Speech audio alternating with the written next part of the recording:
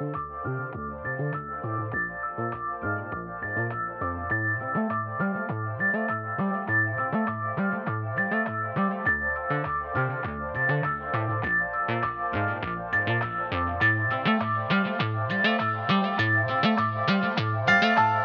to The Coda, a music podcast that's also the perfect end to your week.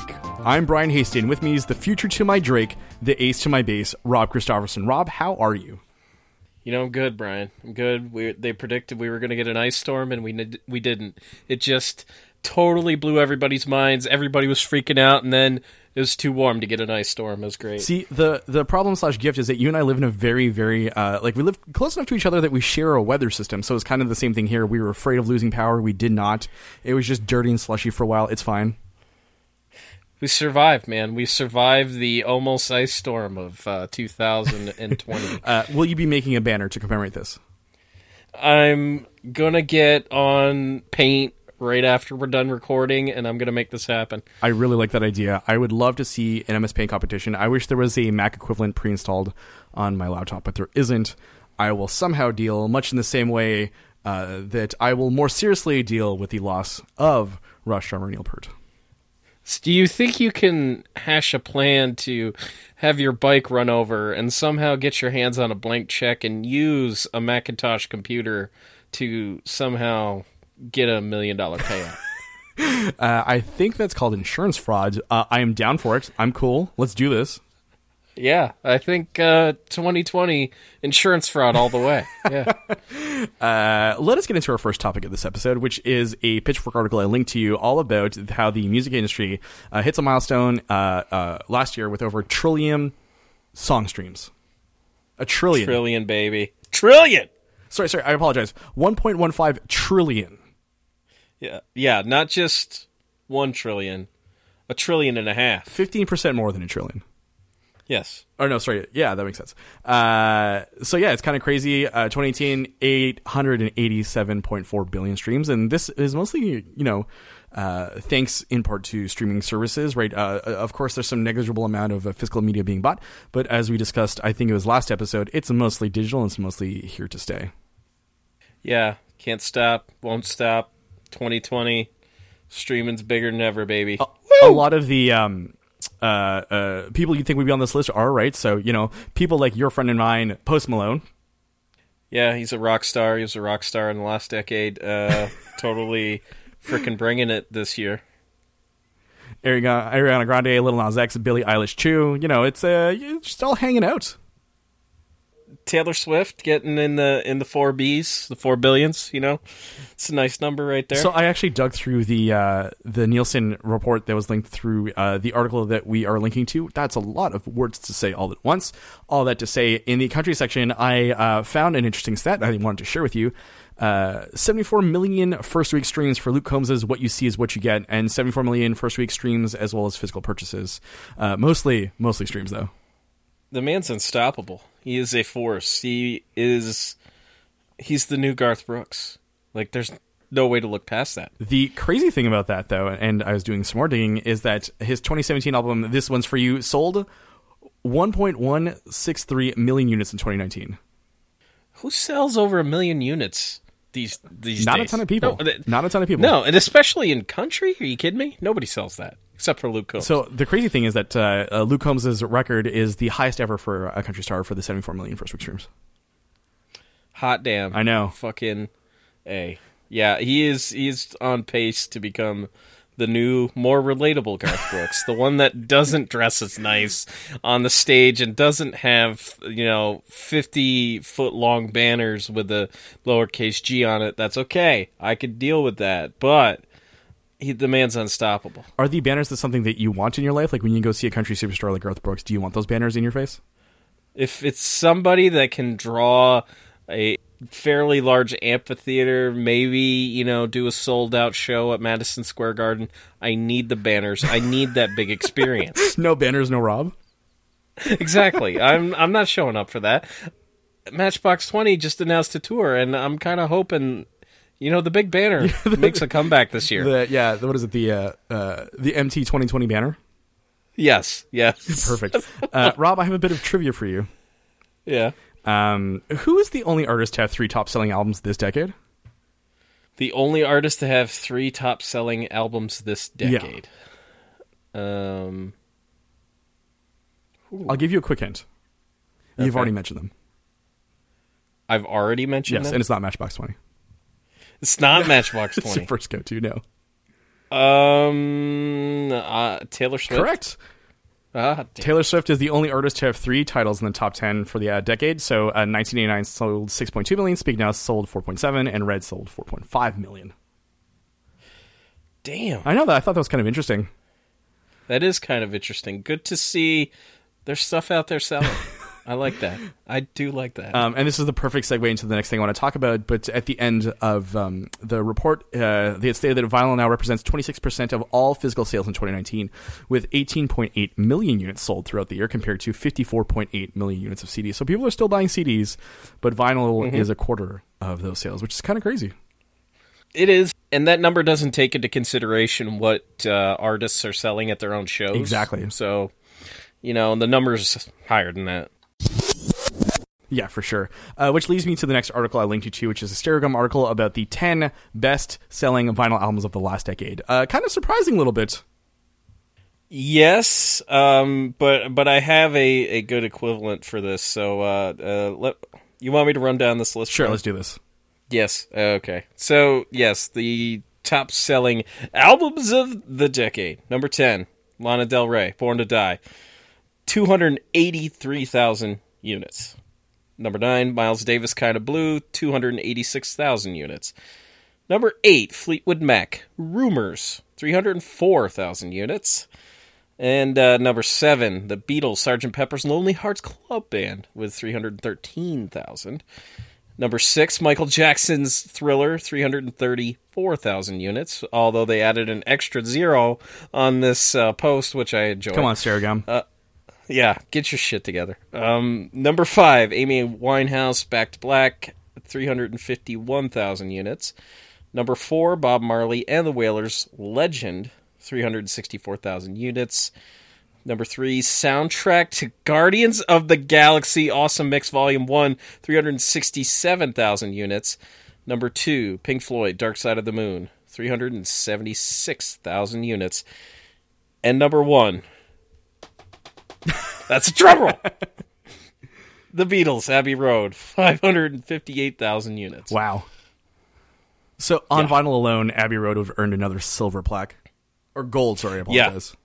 Yes, gold. It earns platinum in Canada, if we were talking Canadian numbers, I know. It's kind of weird. You guys, platinum in Canada, bringing it like a tenth of what we're doing. Well, I mean, also population-wise, it's pretty much the equivalent, right? So I know. if we had over 300 million people living here and we had the same numbers, that's a conversation to have. Right. So, Rob, this list is very interesting in that, how do I put this nicely? If you were 18 to 22 and you love to smoke weed, you probably bought one of these. Oh yeah, 100%. And I kind of brought this up in our DMs. I am an avid shopper at Target, and this list reflects exactly what they carry in stock at Target for vinyl. Really? Well then. Yes. Every single one of these albums is available at Target. So and in fact, they carry such a small selection, it's really no surprise that this list looks like it's So you're saying it's almost an analogous 1-to-1. Yeah, pretty much. And again, this doesn't take into consideration what the indie shops are selling. The last year, 2018, I went into a used vinyl shop, bought a really decent condition copy of Bob Dylan's The Times They Are A-Changin', and I'm sure that didn't get counted in sales. So, it's your fault for buying what's already there.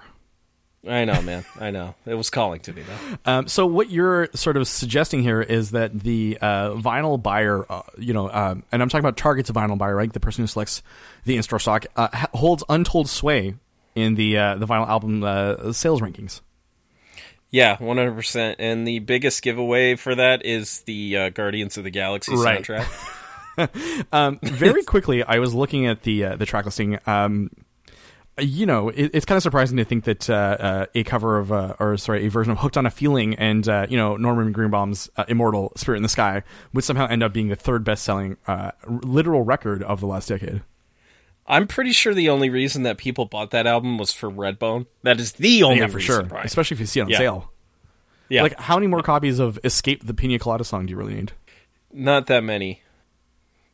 So, do you think this also sort of speaks to a boomer / younger generation, like maybe a Gen Xer who recently discovered that you can get like a USB turntable?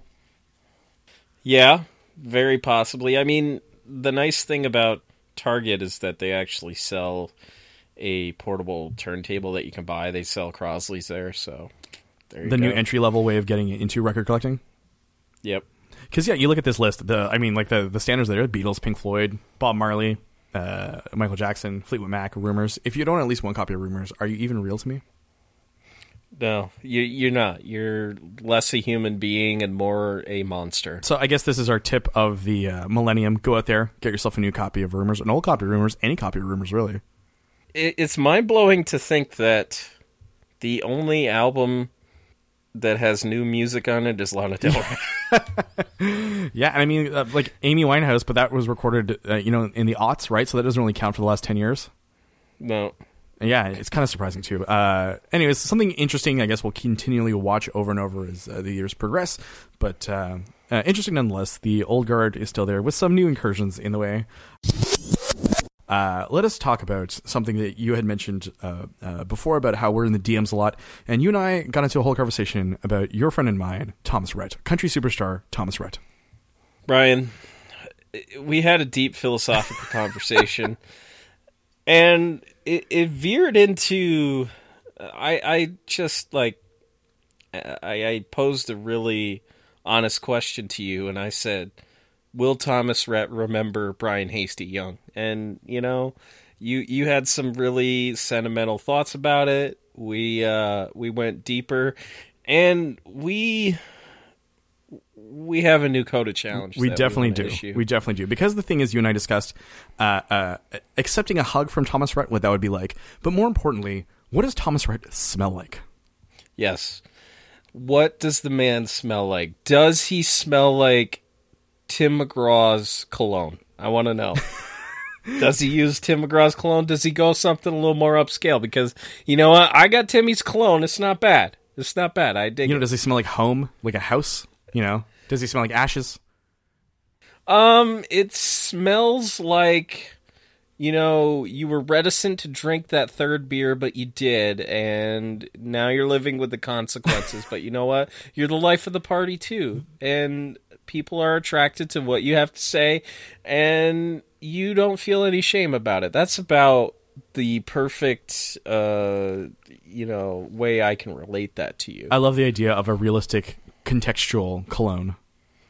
Yeah, I mean, I think that's what country music brings to the table, is a realistic experience every time you're listening to it. You want to feel like you're in the South. You want to feel like you're on a dirt road on a Friday night. I mean, we can't do that around here now. It's too damn cold, but you know what? People in the South can do that every goddamn Friday, and I want to experience that. I want to know what the dirt road experience is like in January down in Georgia or something. So, Rob, I have this mental image of you spraying a little bit of cologne on, the lights are off in the bedroom, the door slightly ajar, you're dancing with yourself for 5 to 8 minutes, but no longer. But you're just in that moment in time. You are living a life much like Tim McGraw's. Yeah, this is. I'm gonna do that later. This is the best digression I think we've ever had here on the podcast. By the way, just I want to throw that one out there. So then we got 100%. To talking like, how do we figure out what Thomas Rhett smells like? How do you get in contact, right, with someone you do not know who is famous? How does that work? How would you do that? We're asking people to tweet at us. What is your best suggestion on how we could reach out to Thomas Rhett to find out what he smells like? Not in a creepy way, just in a wondrous kind of way, like a daydream kind of way. I think we need to paint him the hypothetical scenario that we want the hug. Yes, yeah. And we need to know schematics here. When in terms of smell, we know that Thomas Rhett is 5'10", and I tell you, Thomas Rhett does not look 5'10". I dropped that. Did he look 5'10" No, when you so saw I saw him? him last April, and he's a man of a tinier stature, right? So it was kind of surprising to learn that he was that tall. I was super convinced he was shorter than that. Yeah, I have the same feeling about Cole Swindell when I saw him 2015. He looked very diminutive. Now I need to check this. So we're going to go to the Google machine. So I'll vamp while you do this. So the Monsters of Folk album exists, right? Jim James, et cetera, right? What if we had the Tiny Men of Country? Oh, fuck. That would be... That would be gangbusters. Man. Thomas Rhett, Cole Swindell. Like, who else can we throw in there? I'm trying to figure out who else we can throw in there. We'll have to do like the shortest superstars in country. Yeah, it'll be amazing. So Cole Swindell is 5 feet 11 inches tall, and what the fuck? I'm older than Cole Swindell. This is bullshit. All kinds of revelations here on episode 4 of the Coda podcast. Rob, are you okay? You want to talk about it? No. Okay. No. So yes, to bring this back to the Coda Challenge, go ahead and tweet us at the Coda Podcast. Let us know, how does one get in touch with a famous person like Thomas Rhett? We just want to hang out with him, maybe get a hug, maybe, perhaps. We appreciate his artistry. Maybe a shoulder touch. Oh, okay. The power of the shoulder touch is very palpable. I bet you I could tear up a little bit. Maybe if he included a kind word. Or if he if he had a baseball cap on like he often does and he just tips it at you. Yeah. Yes. Yeah. Let's go Is with he that. wearing it forward though? Is he wearing it backward? Football dad energy right here. This is definitely what's going on. So yeah, let's find out what he smells like, guys. If anyone knows, Brian? actually. I don't know. Stalkers, like weird country superstar stalkers. Let us quickly move on then, in that case, to the last story that I wanted to cover in the news section here. And it is the idea of members of a long-standing band reuniting without their major member, right? So very recently, Nirvana members Dave Grohl and Pat Smear and everyone else got together alongside St. Vincent and Beck to cover a 5-song set of classic Nirvana tunes, as well as a cover, which we'll get into in a bit, which I think is kind of weird.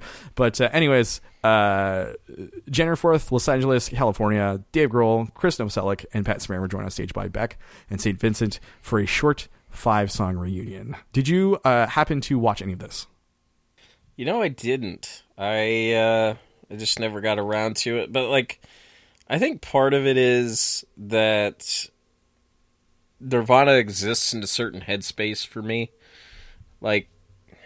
For a long time, Nirvana strictly sounded like Nevermind to me. It's never really sounded like In Bloom or anything on In Utero or anything like that. But not to me, the quintessential Nirvana and the only Nirvana that will survive in my head is Nirvana Unplugged, and I suppose this is as close as I'll get, and I'm sure I'll watch it soon, but I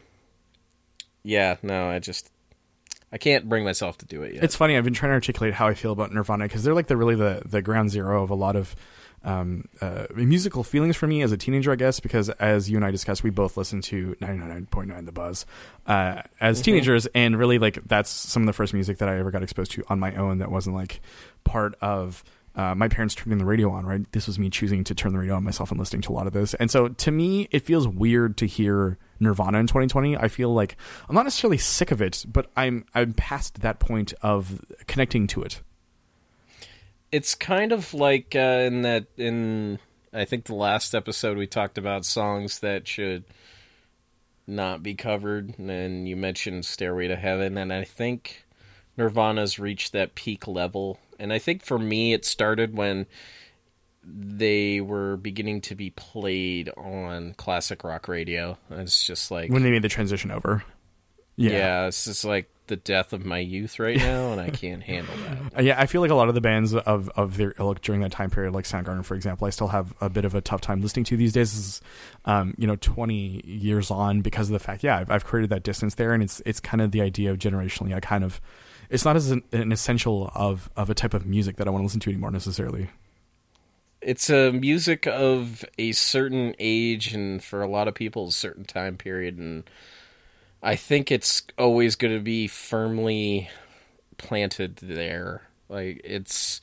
Whereas, like, a band like Pearl Jam or even Stone Temple Pilots, they've, like, transitioned out of that for me, but, like, Nirvana's always going to be my late teen, like, state of mind for the most part. And, like, I don't think I could totally even relate to their music, but I could relate to how people could feel that way and how friends, you know, were in situations like that with divorced parents and all that. For sure. And, yeah. I also think there's like this emotional sort of like, I don't want to say parasitic, but symbiotic relationship that you attach to music too, right? So listening to certain kinds of music that you don't necessarily listen to on a regular basis kind of attaches those feelings to that of a longer time period gone by.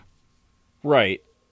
Interestingly enough, reading a book right now, 33 in the third book, you know which one it is, and I'm not going to spoil it just yet, but the author of that book tries to explore why our teenage years are so formidable in terms of the music that we explore and the music that we often return to, because it is more often than not from our teenage years. So apparently music in our teenage years is often linked with self-discovery and all that good fancy stuff. So it's often music that you return to and music that defined you and continues to define you even years later. So it kind of reminds me of that Chris Rock quote about how like the best music of your life is tied to like your sexual awakening, right? I don't know if you know what I'm talking about, where it's like that 5 years kind of in between. And I find it kind of interesting because a lot of that music I've sort of like walked away from for whatever reason,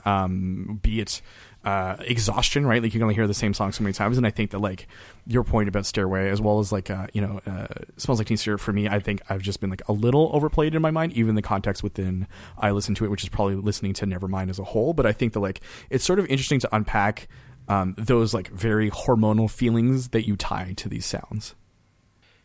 I've definitely transitioned into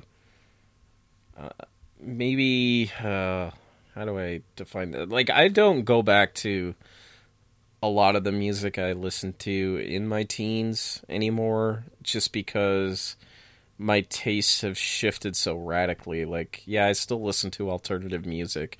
Sure, I'll take Oasis's What's the Story, Morning Glory out every now and then, and it's still a banger record, still the best record in my mind, at least that they ever released. And like, okay, I can kind of reconnect with this. Okay, different feelings now, but like, I don't feel drawn to it like I did when I was a teenager. Same with what the hell was I listening to as a teenager?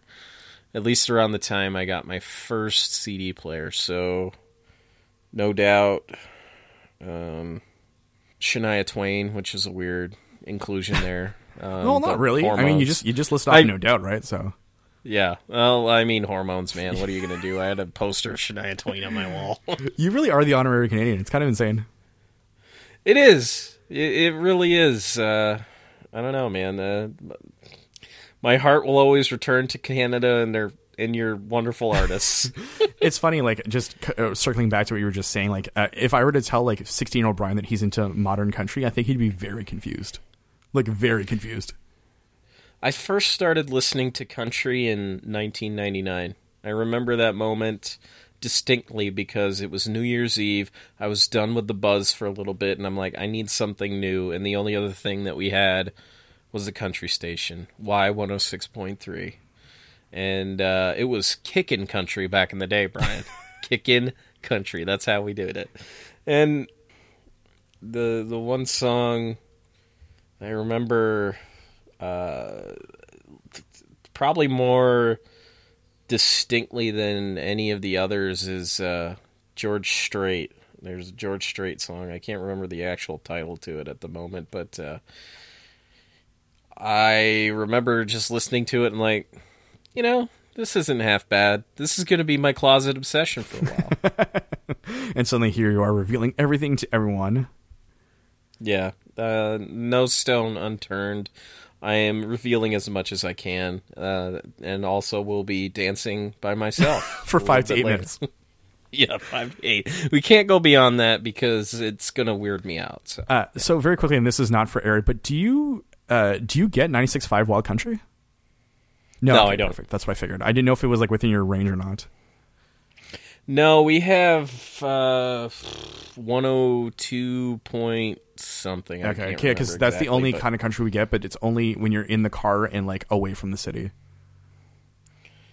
The city. What does the city have against country? That's what I'm wondering, right? I shout out to my sister who lives sort of like on the western edge of Montreal and gets it all the time, and I'm very envious of her. I would be too. I mean, I guess I could listen to it on the internet, but that kind of defeats the purpose. It does, like internet radio, like it never really caught on for me. Like if you have an office job, it's easy to do, but like why when I can control what I want to listen to because I have a subscription to Spotify? Yeah, I let the algorithm decide what my playlist looks like too. Yeah, let the algorithm control my life. Insert the Terminator theme right here. Rob, I think it's time to get to the main subject of our episode. How does that sound? Sounds good, man. As many of you know, there are situations in which you cannot contain an artist, right? So an artist has to create. They must create. And when it comes to music, sometimes it has to be done outside of the confines and the comfort zone that you would get from your day gig or your regular job, the bigger band. Side projects, as well as supergroups in some cases, have often allowed musicians to explore different genres, push forward ideas that would have otherwise died in the main band's environment, and generally just scratch that eternal itch to create that sometimes you just need to fulfill. The last few decades have included some incredible bands such as Crosby, Stills, Nash & Young, Derek and the Dominos, Temple of the Dog, Velvet Revolver, Audio Slave, and all of these bands have put out works of note, and this mighty tradition continues upwards and onwards as the decades continue. So, Rob, today we'll be talking about side projects. In some cases, supergroups. I feel like we'll probably be touching on those too. My pick for fave side project is Tommy Lee's Methods of Mayhem, most famously known for their song "Get Naked." Wow! No, I'm kidding. I was gonna say you went bold, man. Rob, I want to start with you, and I want to open with a question. Why isn't your pick the Three Tenors? I thought about it, and then I was like, "No, that's people will be expecting that from me. Like, yes. It's the safest choice Noted that you Placido could make." Domingo stan Rob. Yeah, no. My choice is.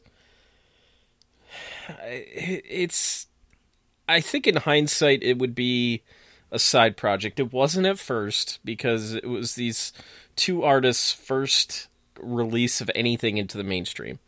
So before I arrived at this, I kind of racked my brain as to what I wanted to include here. The one project that really stuck out, and it kind of shares a same line with this one in the fact that it was like one of the first releases from most of the members of that band as Temple the Dog, just because of how phenomenal that record is, how emotive that record is, and just how great it was for the time.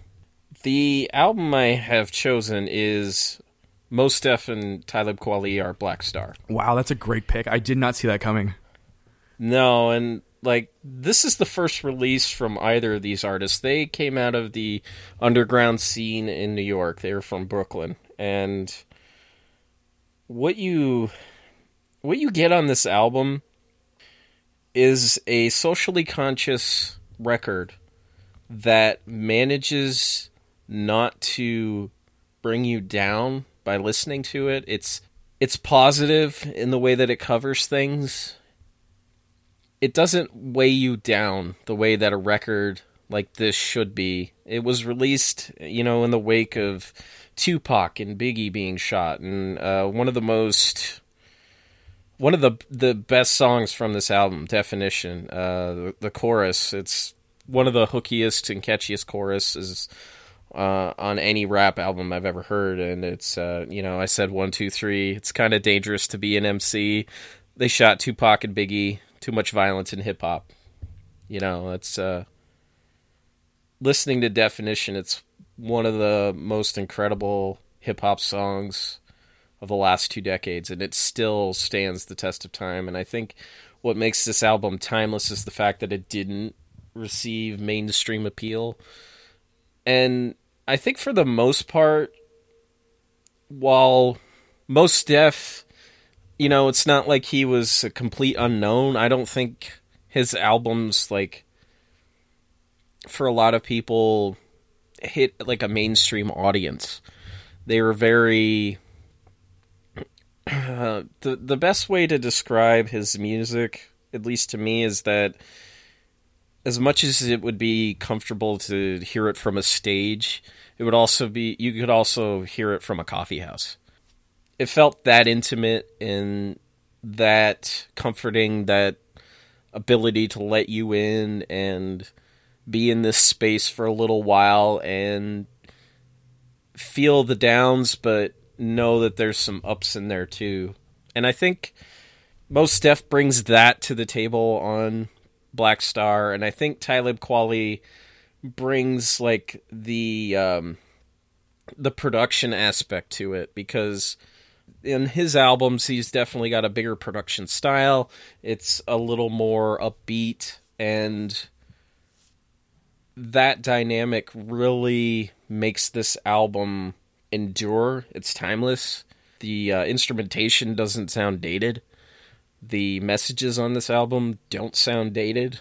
It's very socially conscious over 2 decades later, and I don't necessarily know if that's a good thing, but it's still there. Yeah. And it's still enjoyable, and it's always going to be enjoyable, and it's never going to feel old. I think that's one of those records that took forever for like critics especially to catch up on, right? Because it came out in 98, and then, you know, for a little while it kind of blew up on the underground, and then like only within the last like 15 years, so like 6, 7, 8 years after its release, were people placing it on like best of lists of the decade of the 90s and of just in general, right, in terms of like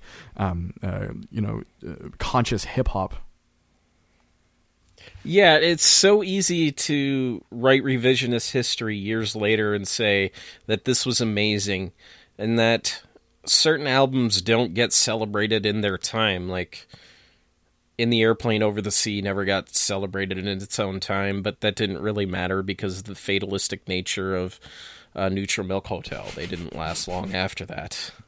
But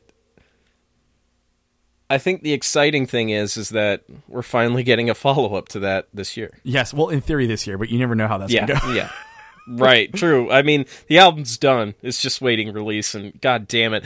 If you're listening to this, please release it this year. I need it. I need it. It's 2020. If you're an American and it's 2020, you need music like this in your life. I would also love it if Jay Electronica could figure out when to drop an album, because it's been like a decade now, bro.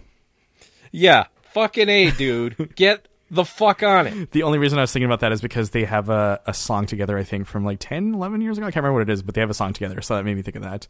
But yeah, that's 2011. Yeah, exactly. That's a great pick. I think that like it's really interesting that you say that it's still very resonant, I guess, like culturally speaking, in terms of the lyrics, and you know, and I don't know whether that's a great or a bad thing in terms of like where we're at as a society, especially like talking about like North America, right?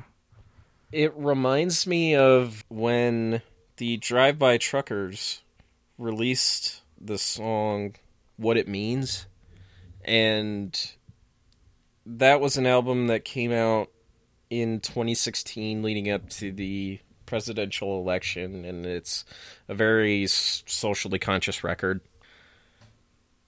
Patterson Hood wrote What It Means in 2012, not long after Trayvon Martin was shot, and they released it in 2016, and one of the things that he said in interviews is how sad that it still feels prescient at that moment. It still feels relevant, and it's the same old story over and over again, and like, while that is never a good thing, it's good that people can take refuge in something like an album to bolster you past moments like that. I think it's an interesting kind of way of framing it. Like it's, you know, it's music to soothe you almost. Right. I'm not putting it in the greatest context, but you need to go listen to Black Star, put it on, and you will notice, like, right up front, while the dynamic between the two, they never step on each other's toes. They know how to give each other space. They know when to let the other person do what they're doing and how, you know, and because they know how good they are at what they do. But how two guys could really make a socially conscious record that didn't bring you down, which is a very rare thing. I mean, I think you've described half of like the punk and hardcore scene for the last like 40 years. Yeah. Yeah. You know? I think it's easy to, you know, provide problems, but it's harder to sort of come up with solutions, especially through music. And I think that in this instance with this record, I think there are some very interesting solutions being suggested, probably. When you look at the past decade and you look at maybe like Pure Comedy, that album, it's depressing as fuck. While it's not prescribing you anything to fix the problem, Father John Misty can identify the problems. Right. But he can't, he's very obviously can't give you the solutions. Yeah. And he can fully admit that in the music. And like, and I think that's why I haven't listened to Pure Comedy in probably since it came out. Like, I can't devote myself to that kind of headspace. I think it asks for a lot in certain cases, right? Like it does. It asks for you to mire yourself in the world that album is set in, and get beat the fuck out of for a while. Yeah, like the very definition of sad bastard music. Yeah, and I can't, and like that's too sad bastard for me, and I understand what that means when I say it. Like, I'm the sad bastard guy at this podcast. Yeah, I think that's a good definition, and I, as we suggested, I'm the guy who probably would have worn a backwards baseball cap for way too long. So, I know, surprise. Man, but you know what? You gotta be you. Yeah, You I gotta be do you. me. Speaking of that, I'm gonna talk about my pick now, if that's okay with you. Do it, man. Do it up. Bring up the mood a little bit here. I chose a band that formed in New Orleans in 1991. They are also a supergroup of sorts, and they put out a couple albums, a couple of EPs. They're touring actually on the 25th anniversary of their inaugural album. It is a band that I, funnily enough, kind of ties into what I was talking about before with Nirvana, but I wasn't listening to them as much, so I haven't tired of them as much. And it's a band named Down, all capital, and it's Phil Anselmo, the singer of Pantera, Pepper Keenan of Corrosion of Conformity, Jimmy Bower and Kirk Windstein of Crowbar. Their 1995 album Nola is a masterpiece. Basically, the entire conceit of the band is Sabbath meets Southern rock. Yeah, that's a fair assessment. I agree. And with that, like when I was a teenager, I definitely listened to the first two albums a lot. The third one came out, loved it. Listened to the last two EPs. It's been fine, but they're a band that I continually, randomly will come back to, and I always enjoy whatever I put on. It's this weird thing where I don't forget that they exist, but they're not top of mind for me. But whenever they end up on a playlist or I see someone else talking about it, I'll always just go put an album on just because, and it usually plays all the way through. Yeah, it's man, that's a good choice. Like I was telling you earlier, like it took me so many times to sort of like pick a group or a project that I wanted to talk about, because every single time I thought of a good one, I would write a sort of description about it, then remove it, then come back to something else. And then so finally, this is the one that stuck around the most, I feel, in my heart, in my mind, in my soul. So I decided to go with this. If you want to go to the first album, you'll have to check out their single Stone the Crow. And they also close with a song called Bury Me in Smoke, which is about 8 minutes long. And it's a live staple of theirs. They usually close the set with it. And what they'll often do with either that or Bury Me in Smoke, or Ghosts Along the Mississippi, is that they'll slowly start leaving the stage and then dismantling the drum kit as they keep playing the last riff, which is super cool to watch. And Down 2 has the oddly groovy, and the thing about Down 2 is it's Down 2 : Bustle in Your Hedgerow, because obviously they're Zepp heads. Yeah. And so Stained Glass Cross, the riff stack goes along the Mississippi that I was just talking about. The massive sounding New Orleans is a dying whore. Down 3, you got Three Sons, One Star, On March the Saints, and I Scream. And I remember when YouTube was still nascent. No, this was before YouTube. I don't know about you, but I used to use IRC to download bootleg MPEGs of live shows. Yep. Yes. Okay. Yep. And so I came across this one from the 90s, and it was shot somewhere in a club in the mid-90s, and it was super amazing because in the middle of the set, the crowd surfed some man in a wheelchair, which I've never seen before at that point in my life, and it was the most incredible thing. That is the most incredible I think I'm going to try and damn. find the YouTube video, see if it's up there. But yeah, I remember just being transfixed when I was younger, being like, wow, this is like super intense. I've never seen someone do that before. Anecdotally, I was actually supposed to see them open for System of a Down in July 2002 on an Ozfest off day in Montreal, but Down had to cancel because Phil fucked up his neck by headbanging too much the day before. That is the real danger out there. Let's PSA time, metal artists. I understand the appeal of the headbang. It's been around for decades. But listen, you've got fans out there. They want to see you live. Take it easy out there. Watch your goddamn necks. Protect your neck also, right? Like, that's another thing we should probably Yes. get into. So I actually got to see Down finally in 2006, and it was like an evening with. So they opened with a like 15 or 20 minute video of themselves, which was kind of cool. It was different. It was definitely like highly edited and really, really nicely put together. But it was really funny that like your opening act is a movie, so that's fine. Yeah, I don't know. Like I was saying before, like this, whenever I think of a band that I want to listen to, they're not always top of mind necessarily, but they're definitely a band that I come back to continually, and I find enjoyment in a lot of their music. It's kind of weird that they've been with me for like 20 plus years at this point, but I'm still cool with it. They're kind of, the release of their albums almost kind of reminds me of like the Deer Hunter and like, oh yeah, it's Down 1, 2, and Part 4 of yeah, this. the and, EPs, yeah, exactly. Right. It was really hard because at first I was like, oh, maybe I'll do Audio Slave, because as much as I love them, I realize I don't actually spend any time listening to them, if that makes sense. Like if they're on the radio, I'll listen to them, but I'll never sort of sit down and be like, today is the day I listen to an Audio Slave album. Audio Slave, like, they're not an album band, at least not their first album. To me, you could just handpick cuts on it, and it's fine. Give me Show Me How to Live, Like a Stone, the Highway, and maybe Shadow on the Sun, another track. maybe. Yeah, and that's all you need. I respect like their album output after that. Like It was almost Out of Kiss-like. Exile, and yeah. They became an album band after that, and then Soundgarden got back together. You kind of kept hoping that maybe they would come out with something else, but it never. Well, I mean, apparently there's a whole materialized. album's worth of material out there that's still like unreleased. So I don't know if it's any of any quality, or if it's just like discarded stuff from other albums, or if it's actually an album they sat down and put together. Right, and I kind of feel like we'll never see the light of day, or maybe that'll maybe it'll emerge like some leak bootleg or something like that. That's how so Audio Slave, that's how the Civilian, because they were called Civilian originally, like I remember their first album was just leaked in demo form like months and months and months out before they actually put the album out, and it actually was pretty much the same, more or less. Yeah, there wasn't any variation in it. No.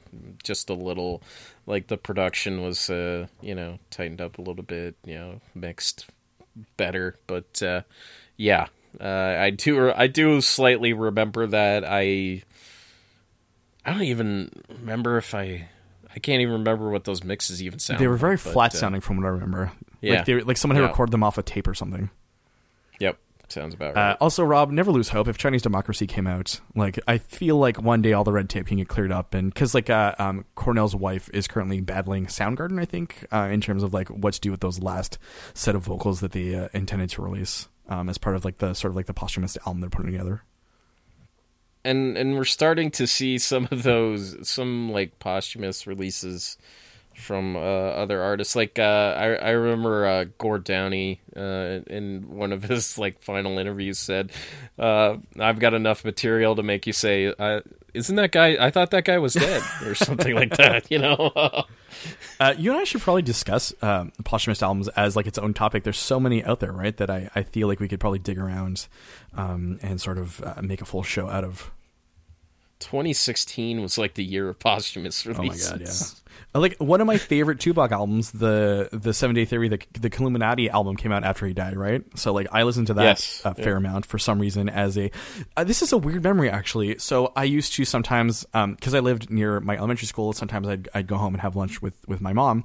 My sister and I would do that. But sometimes we would stay at school and for some reason the lunch monitor would let this one kid in our class play that album on this like the stereo in the corner. That's like, it's cool to have those kind of teachers and you know, school staff in your life, the ones that'll let you do just that. Don't give a fuck at the end of the day. That's really what it is. I don't think it's they didn't care. I think the lunch monitor was like, fuck it, like what do you guys want to listen to? You want to listen to this Tupac guy? Sure, why not? Sorry. Technically, Machiavelli, aka Tupac. I apologize. Also, that's the weird thing on Spotify. I don't know if you noticed, but if you try to look up the album, it's under Machiavelli and not Tupac. It's fucked up. Come on, like this is 2020. We can, you know, consolidate. They could also just put him as a featured or whatever, right? But I remember being very annoyed when I was going through the Tupac discography last year. And then not finding it, and then suddenly I looked up one of the songs, and sure enough, it was under Machiavelli. So, really sticking to the idea and the conceit of the album there. Listen, I understand that Wu-Tang wanted you to diversify your bonds, but you know what? You need to consolidate your albums in 2020. That's how it has to work. I'm tired of having to search for Dave Matthews and for his solo album, you know, instead of it falling under Dave Matthews Band. I'm very passionately vocal about this. Are you going to start a change.org petition? I don't know if I have that energy, man. I don't know if I have that enough energy to talk about it, but not really to sit down and think it out. Listen, the problem is I know how to pick my battles, and I know that this will not be a winning battle because maybe I'll get 5 fucking signatures. I don't know, but it's not going to be that much. It's not going to be enough for, you know, a Swiss company to take a look at that and say, okay, yeah, let's fix that. Rob, you know what is winnable, though? Our Coda challenge. Let us know how Thomas Rhett smells. Let us know how to get in contact with him. Yeah, we need to know. Like, can we somehow... Like, Thomas Rhett, if you're listening, I know you're not, but if you were listening...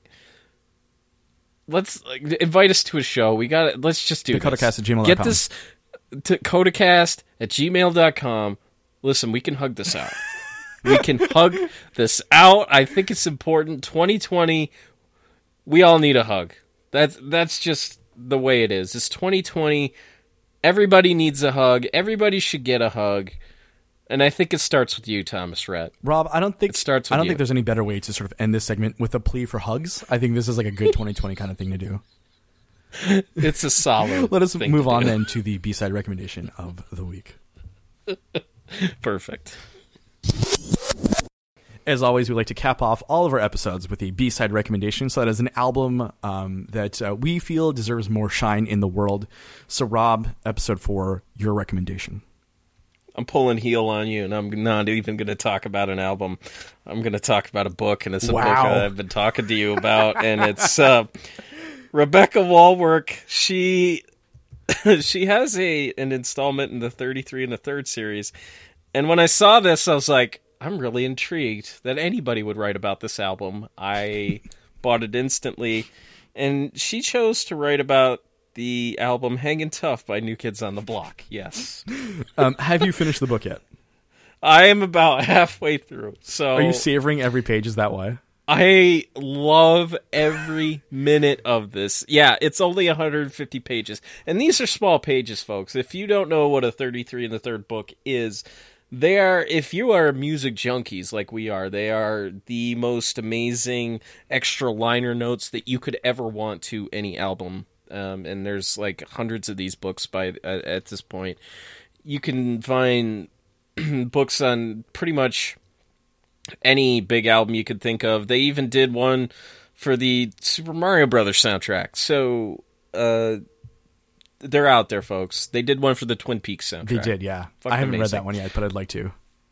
I think the amazing thing about this book is she really dives into how formidable music is in your teenage years. And she also tries to answer the question whether Hangin' Tough is good. We haven't gotten to the answer to that yet, but I applaud her for doing that. I think the most amazing thing about this book is that in 2015, when New Kids on the Block were going on tour, I think this was around the time they were doing stuff with the Backstreet Boys.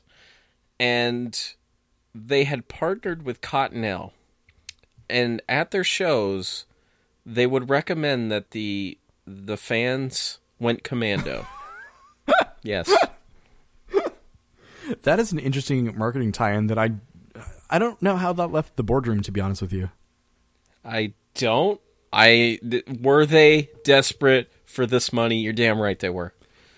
You're damn right. One of my favorite entries in this series is a book I probably own as a Canadian. It is a book-length conversation about Celine Dion's Let's Talk About Love by a man named Carl Wilson, and it's basically a dissection of kitsch, which I find really interesting. So anyone out there who poo-poos, and I'm trying to tie that back into what you were just saying, the notion of reading a book about Celine Dion, think about it, and then definitely purchase this book and have your mind changed. It was it was the first 33 1/3 book that I ever bought, and like, it's probably the best written in the entire series. It like takes the album premise and brings it into a different it brings it to a different level, and like there are installments in like one in the series, like John Darnielle's. I was literally about to talk about that one. Yeah. What was it? Is it Masters of Reality? Yeah, by Black Sabbath, and he turns it into this like kind of novel, which is amazing. But there are a lot of great entries into the series, and if you have never picked up a 33 1/3 book, I highly recommend it. I love how you went all punk rock on me and decided to just like say like screw this, I'm going to do something else. Yeah, man. I appreciate that. I appreciate that. My no B-side pick of the week is a traditional album, as per the usual guidelines of this podcast, sir. They are a pop duo from Canada who released this seminal album in 1998. They were members of the Canadian band The Philosopher Kings, and then they put together a weird pop rock / dance pop album called The Hot Show, and I'm talking about the Canadian duo of Prozac. I don't know if you've ever heard of them, Rob.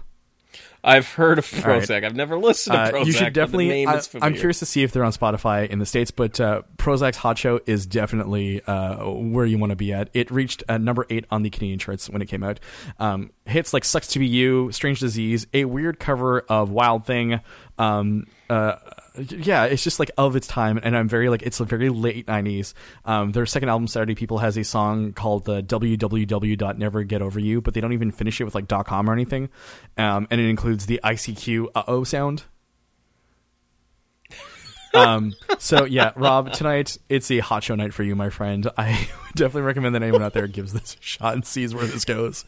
Yeah, and the funny thing is, like, this was mostly as a joke, because the idea is they're an animated duo that come to life, and their videos are animated and stuff. And so there's Simon and Milo. One's hunky, one's nerdy, plays guitar, and then they